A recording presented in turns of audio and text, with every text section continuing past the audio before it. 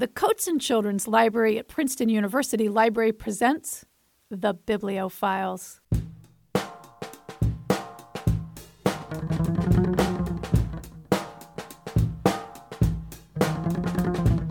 Hi, this is Dr. Dana. Today my guest is Atinuke, author of the Anna Hibiscus series that includes Anna Hibiscus, Hooray for Anna Hibiscus, Good Luck Anna Hibiscus, Have Fun Anna Hibiscus, and a children's picture book, Anna Hibiscus's Song. Anna Hibiscus lives in Africa. Amazing Africa. She lives in a big white house on a compound with her extended family: mother, father, twin baby brothers, grandmother, grandfather, aunts, uncles, and numerous cousins. The books tell the story of Anna's life with her family and her experiences in both Africa and eventually the larger world. Filled with interesting stories and endearing characters, the series gives young readers an amazing portrait of life in a large family in Africa. Atinuke also addresses serious social issues, such as Anna's first encounters with children from an unfamiliar culture, the plight of the young orange sellers outside the gates of Anna's family compound, and her eye-opening trip to the other side of the city, where children in rags beg and search rubbish piles for food. Atinuke's skill at navigating these difficult scenes with the reader is admirable, as are the humorous scenes involving Anna's large family and community. The Anna Hibiscus books are written with honesty, humanity, joy, and love. In addition to the Anna Hibiscus books, Atinuke has written The #1 Car Spotter, a story that features a boy in a small village in Africa. His favorite hobby is to spot cars as they pass by on the road, a task he carries out with great enthusiasm. Atinuke joins us from Wales. Welcome to the Bibliophiles. Thank you. You were first a professional storyteller. Later, you became an author. Why did you decide to write a book about Anna Hibiscus?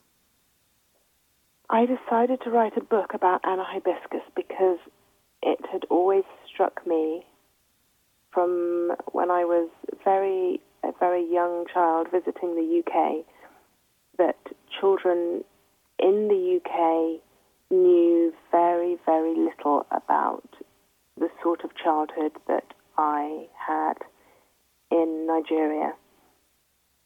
And even when I grew up and moved permanently to the UK, working as a professional storyteller and meeting lots of children, it still struck me that in children's minds, people in Africa lived in huts in the bush, surrounded by wild animals, often in great poverty and hunger. And that was the only reality that children seemed to have in their minds. And I wanted to write stories about my childhood, about children living in a big city, in a fairly affluent middle-class families, going to school, having the sort of childhood that's shared by children all around the globe, but in a very African setting. And so, yes, Anna Hibiscus was born out of that. How did your storytelling background influence your writing style? I'm sure that my storytelling background has influenced my writing in many ways. I'm not exactly sure what they are. But what I am aware of doing is when I'm writing Anna Hibiscus and also when I'm writing the #1 Car Spotter, I'm kind of writing aloud in my head. So I write very slowly and I'm sort of reading aloud to myself what I'm writing as I'm writing it. And the voice that I'm reading aloud in and the voice that I'm writing in is my Nigerian voice, because I grew up in Nigeria, so I grew up speaking both Nigerian English and also Pidgin English, what is so-called Pidgin English, which is a different language altogether that has different grammatical structure to English, but is based on English. when I'm storytelling, then I speak in my Nigerian voice. I speak Nigerian English in my Nigerian voice. And when I'm writing in my Nigerian voice. And when I read and perform my books, that's in my Nigerian voice as well. Like Anna, you were born in Africa and spent a good part of your childhood there. One thing Anna wants very much is to experience snow. When you were a child, did you wish for this as well? Yes, I did. Very much. My mother's from the UK, and we visited her parents in the UK almost every year, but it was always in the summer. So I saw snow for the first time when I was 10 years old, and I've been longing to see it. And I still long to see it. We don't get that much snow in Wales, and me and my children each winter have our fingers crossed that the snow will come and the roads will close and there'll be no school and we'll be able to sledge and drink hot chocolate as much as we like. Yeah, I still love snow. These books are written for children, but they feature some rather heavy issues. Anna's experience with the orange sellers outside her house, her very eye-opening trip to the other side of the city. I especially like the story about Anna's garden and the water shortage in the city.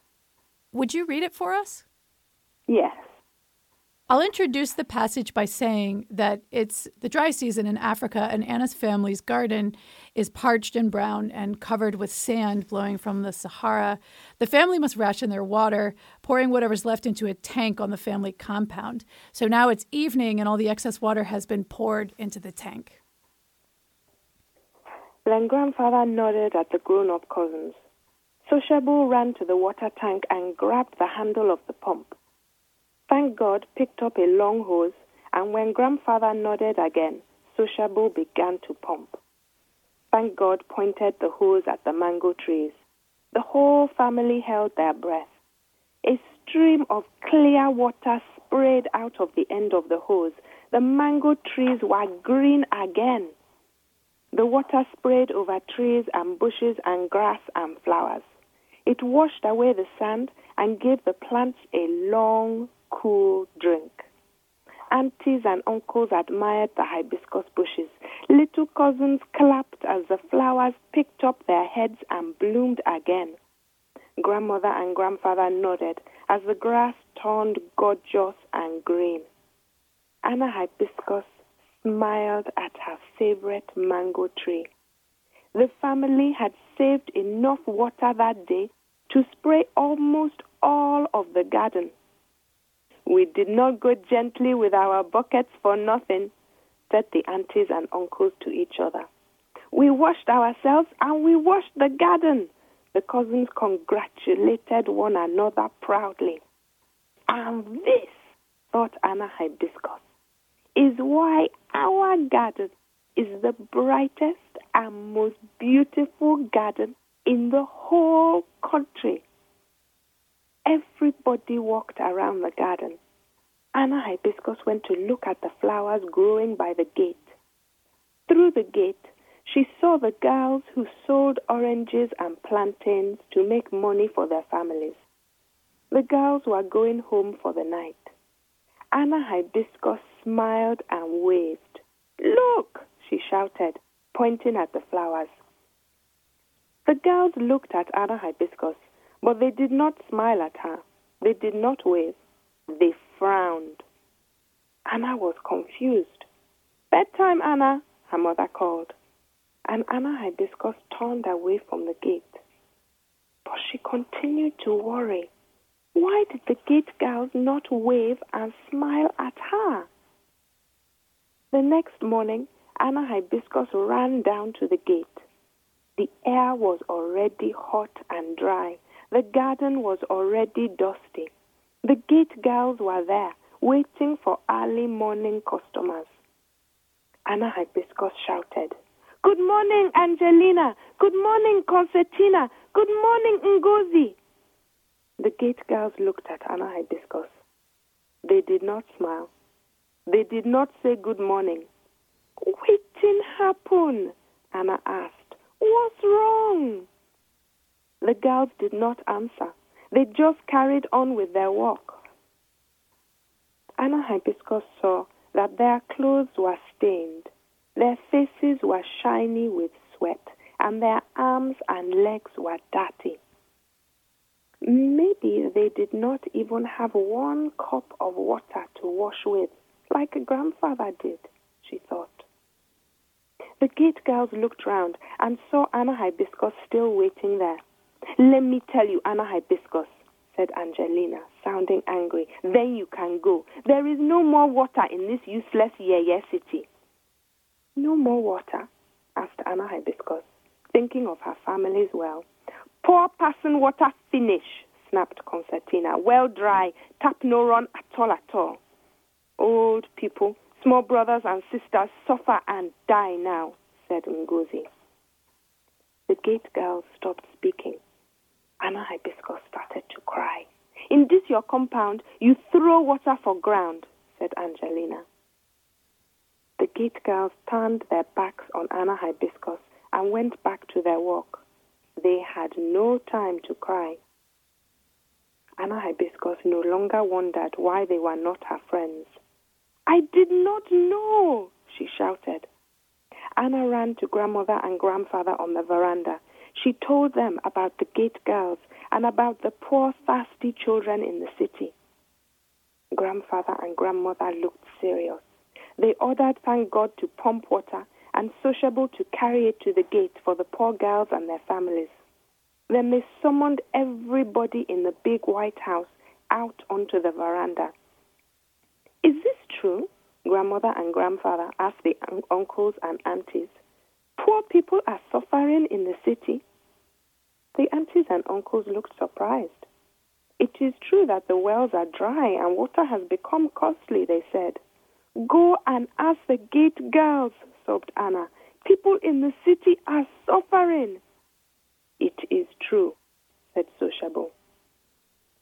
Grandmother and grandfather and Anna's mother and father and all the aunties and uncles and cousins and Anna herself sat silent.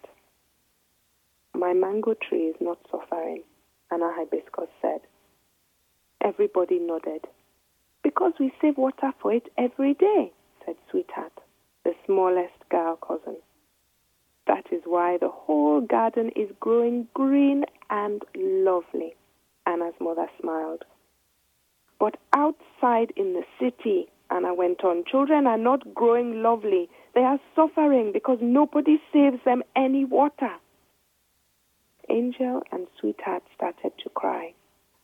"Anna Hibiscus, what can we do?" said her father. "We do not have enough water for the whole city." "We never even had enough water for the whole garden," said Uncle Tunde. "Did we let that stop us?" said Anna's mother. "No," cried Auntie Grace and Auntie Jolly and Clarity and Common Sense and Joy and Benz and Wonderful and Angel and Chocolate and Sweetheart and Anna. "We might have enough water for the children of the city," said Uncle Busy Sunday. "Let us try," said Anna's father, sighing. "Agreed," shouted Anna and all of her cousins. "So, we have decided," said Grandmother, smiling. Double and Trouble clapped their hands. "Every spare milliliter of water, let us put it in the tank," said Grandfather. "Then we can water the children of the city," shouted Anna. And so it was that Anna Hibiscus's garden became an ordinary garden. The grass disappeared, the flowers died, the bushes wilted, the trees were dry and dusty all Hamatan long. It was no longer the brightest and most beautiful garden in the whole city. But outside the gate, a line of hopeful children grew, with their cups and bottles, red and yellow and green and blue.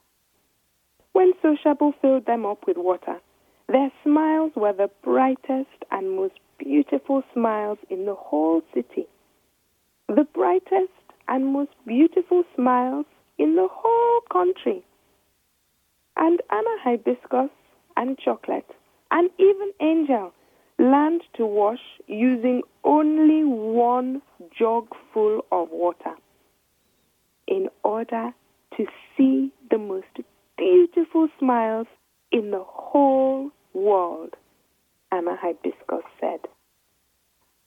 Thank you so much. This passage is such an excellent example of seeing a tough issue through the eyes of a child. How did you decide which issues to tackle in these books? I never really decided as such. I knew that I wanted to write about happy experiences of childhood, like the one that I had growing up in Nigeria. And Anna has a really happy, safe childhood growing up in a big modern city. I knew at the same time that not to mention the fact that in big modern African cities there is a lot of poverty, beggars, street children, and it's right in your face. I mean, there's poverty all over the world, but where I grew up, it was unignorable. So I knew that I didn't want to ignore that. And then I just write the stories, so the issues just come up naturally of their own accord. I don't really decide which issues to tackle.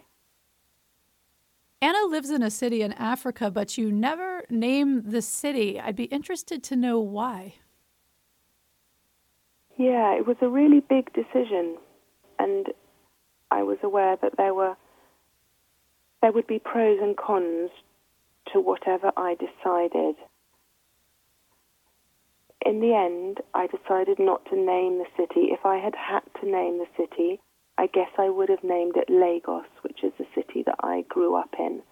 But I didn't really want to be writing about Lagos, and I didn't really want my books to be that specific.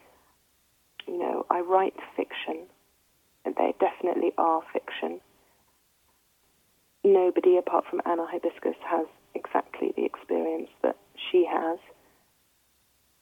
I didn't want to write and have people say, this is what it's like to grow up in Lagos, or this is what it's like to grow up in Nigeria, because there are so many different experiences and childhoods within any one city, in any one place, and it's too easy to generalize and stereotype, especially when one's talking about Africa. So I guessed I chose to actually generalize myself, really to give readers a clue that this is a fictional world that could be taking place on some unspecified point in Africa. I don't know if that explains it very well, but that's as close as I can get at the moment. When children talk to you about your books, what do they comment on?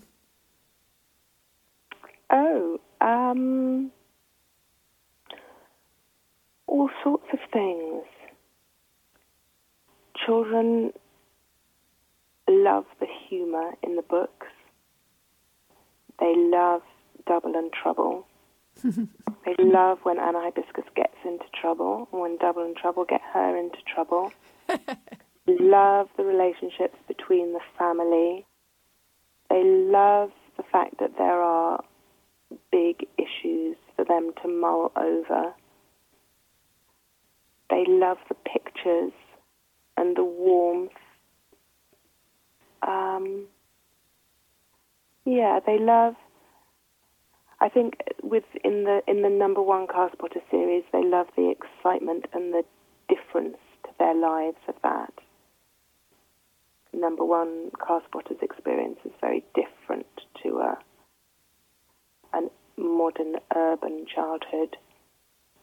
And with Anna, I think they love the fact that although Hibiscus lives in amazing Africa. Her life is very like theirs. When did you decide to start a new series, The Number One Car Spotter? My dad sent me an email with some photos in. I think it was an email that had been sent to him, and he was sending them on. And one of the photographs was extraordinary. It was the back of a Toyota pickup truck that it had the front sawn off it, and it was being pulled by 6 cows, and there was a whole family sitting in the back going to market in the back of this Toyota pickup that was cow-powered. And I found this photograph really inspiring and wondered to myself how it could possibly happen and who could have thought of that. And I thought really only a boy could have thought of that. So I wrote a story about a little boy and having this idea and why he has this idea. And I showed it to my publisher, and they said, "This is great, and one story isn't enough. Let's have a whole book with 4 stories, and in fact, let's have more than one book, because boys don't read," they said, which I'm not sure whether that's true or not, but I do have 2 boys of my own. So, yeah, really together with my boys, we write these Number One Car Spotter books about the fun things that boys do and how their imaginations work and the kind of trouble they get into. Yeah. The Number One Car Spotter's childhood is very different from Anna Hibiscus's. He lives in a small village. She lives in a big city. She's middle class. He is in the lower class. Did you have to do much research? I do more research for the Number One Car Spotter, because although I've visited the village, I've never lived in the village like the Number One Car Spotter does. And my background is much more affluent than his. I knew that I wanted to write about the experience of a child that in this Western culture we would call a child who has a deprived lifestyle. And I wanted to write about him in a really powerful way, because I think we quite often make the mistake of thinking that because somebody is poor, they are therefore miserable and unempowered and probably not very bright, not very happy. And I know from my own experience, both as an adult and as a child, that it isn't true, that material wealth doesn't equate with happiness. So I wanted to write about a really strong, powerful, fun, joyful character who just happens to live in a really poor village. And that the Number One Car Spotter grew out of that as much as out of the photograph and wanting to write a boy experience as well. Atinuke, thank you so much for coming on the Bibliophiles today. It was a real pleasure to talk with you. Thank you very much for inviting me.